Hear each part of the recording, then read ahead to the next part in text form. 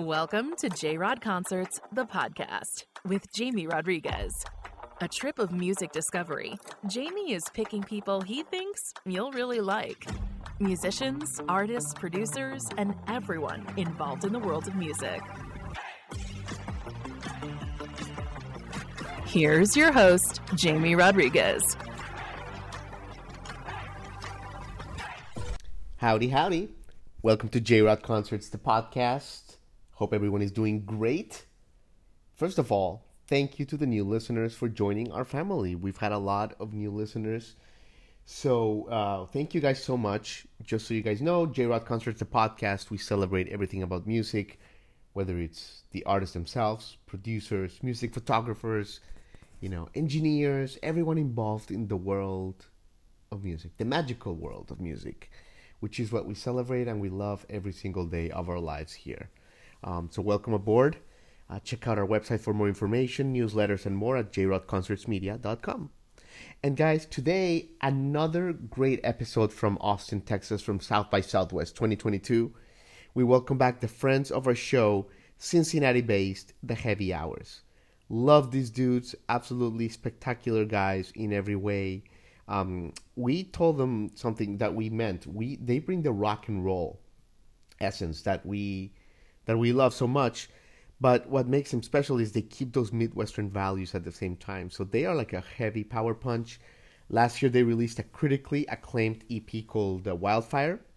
I mean, everybody and their mom loved it. It is outstanding. And they just released a new release called Gardens, which is basically a release of their early recordings when they had no management, when they were just starting out.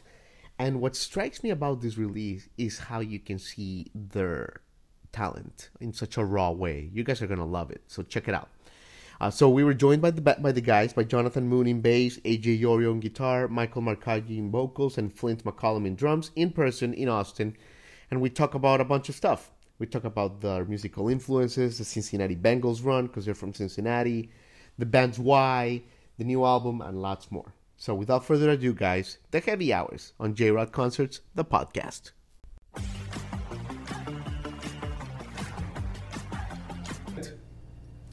Jonathan, Michael, and AJ. One of the buzziest bands in Austin. In North America, I should say. The Heavy Hours. And friends of our show, thanks for joining us. Yeah, thank you for having us. Yeah. Absolutely. Happy to be here. Yeah. So, when we got a confirmation that we were going to talk to you again, my first thought was with you, AJ. And we talked a little bit about this off camera because I have to ask you about the Bengals. Start just slow, man, because I think America was rooting for your team and you were wearing the gear and everything, man.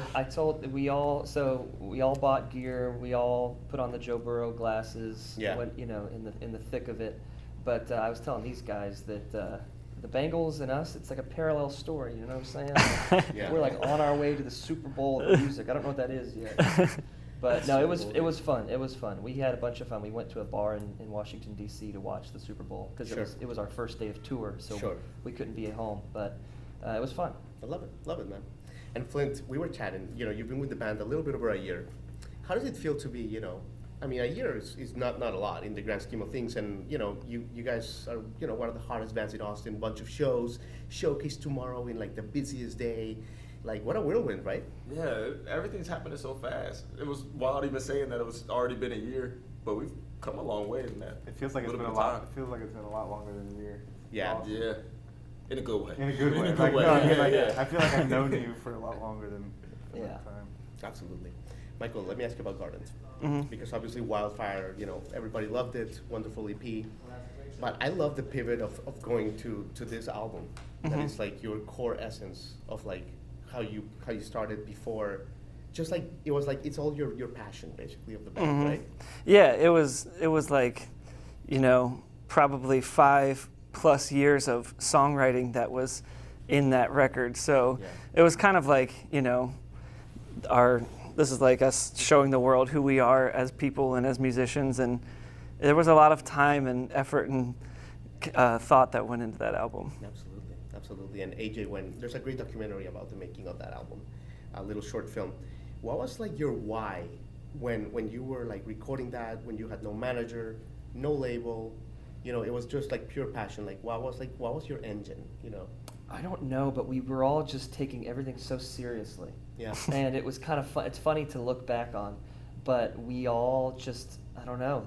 We had friends that were spending their money on, you know, normal things that mid-20s people spend their money on, and we were just like, man, we got to save up. We got to get into a recording studio. Yeah. You mentioned that we didn't have any sort of, you know, manager or record label, and we didn't, but it felt like it did. You know, we kind of put that pressure on ourselves, and it's what Mike said. It was like, you know, it was just us at that moment, and so we didn't know. We never knew if Gardens was going to really come out or not. And over the past couple of years, found a plan to do it, and just happy that it's out. It's beautiful. Yeah, absolutely.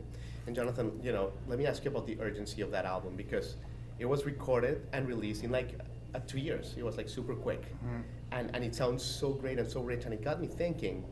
Like, I'll give you an example. Like, I'm a big like U2 fan, and they take sometimes 4 or 5 years to record like an album, and people complain about that. And it's when I was listening to Gardens, I was thinking, man, like when you put yourself like a time frame, like a limit, like it's almost like creatively could be good, right? Because Gardens is so beautiful and pure.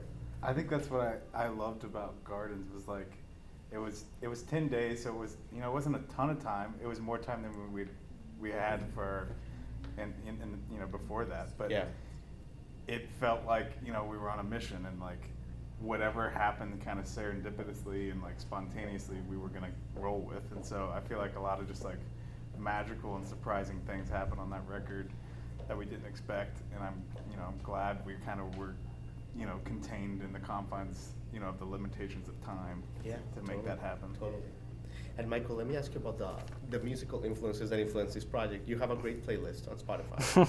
It has John Prine in there, it has Bob Dylan, it has the Black Keys. It speaks of like the range that you guys like are influenced by. You know, share with us a little bit about like the music that has shaped the Heavy Hours, if you will.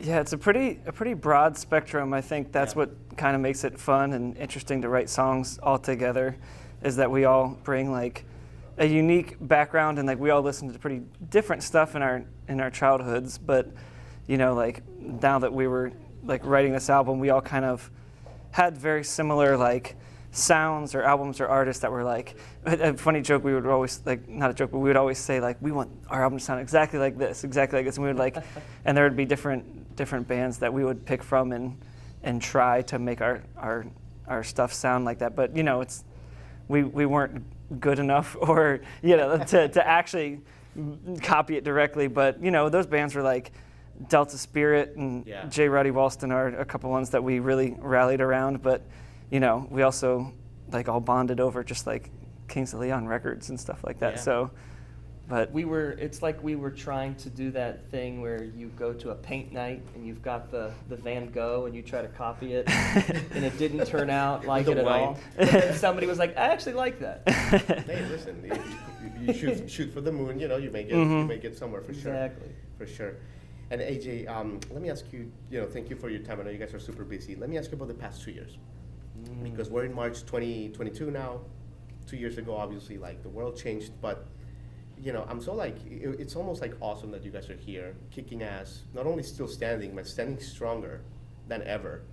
And can you just talk with us a little bit about like how you've, as a person and as a band, like the past 2 years, just like evolved, man, and thrived? It's crazy. I feel like I could, like, you know, write a book about what everybody's life individually looked like the past 2 years. Yeah. Just because, you know, getting signed and getting ready to launch a band, and then the pandemic hitting, it's hard not to view everything sort of like as a narrative or a story. Yeah. And so I feel like for the past 2 years we've been in, you know, like our origin story mode. I keep thinking that like, you know, this is all right, here's the humble beginning, this is our hurdle we have to jump over.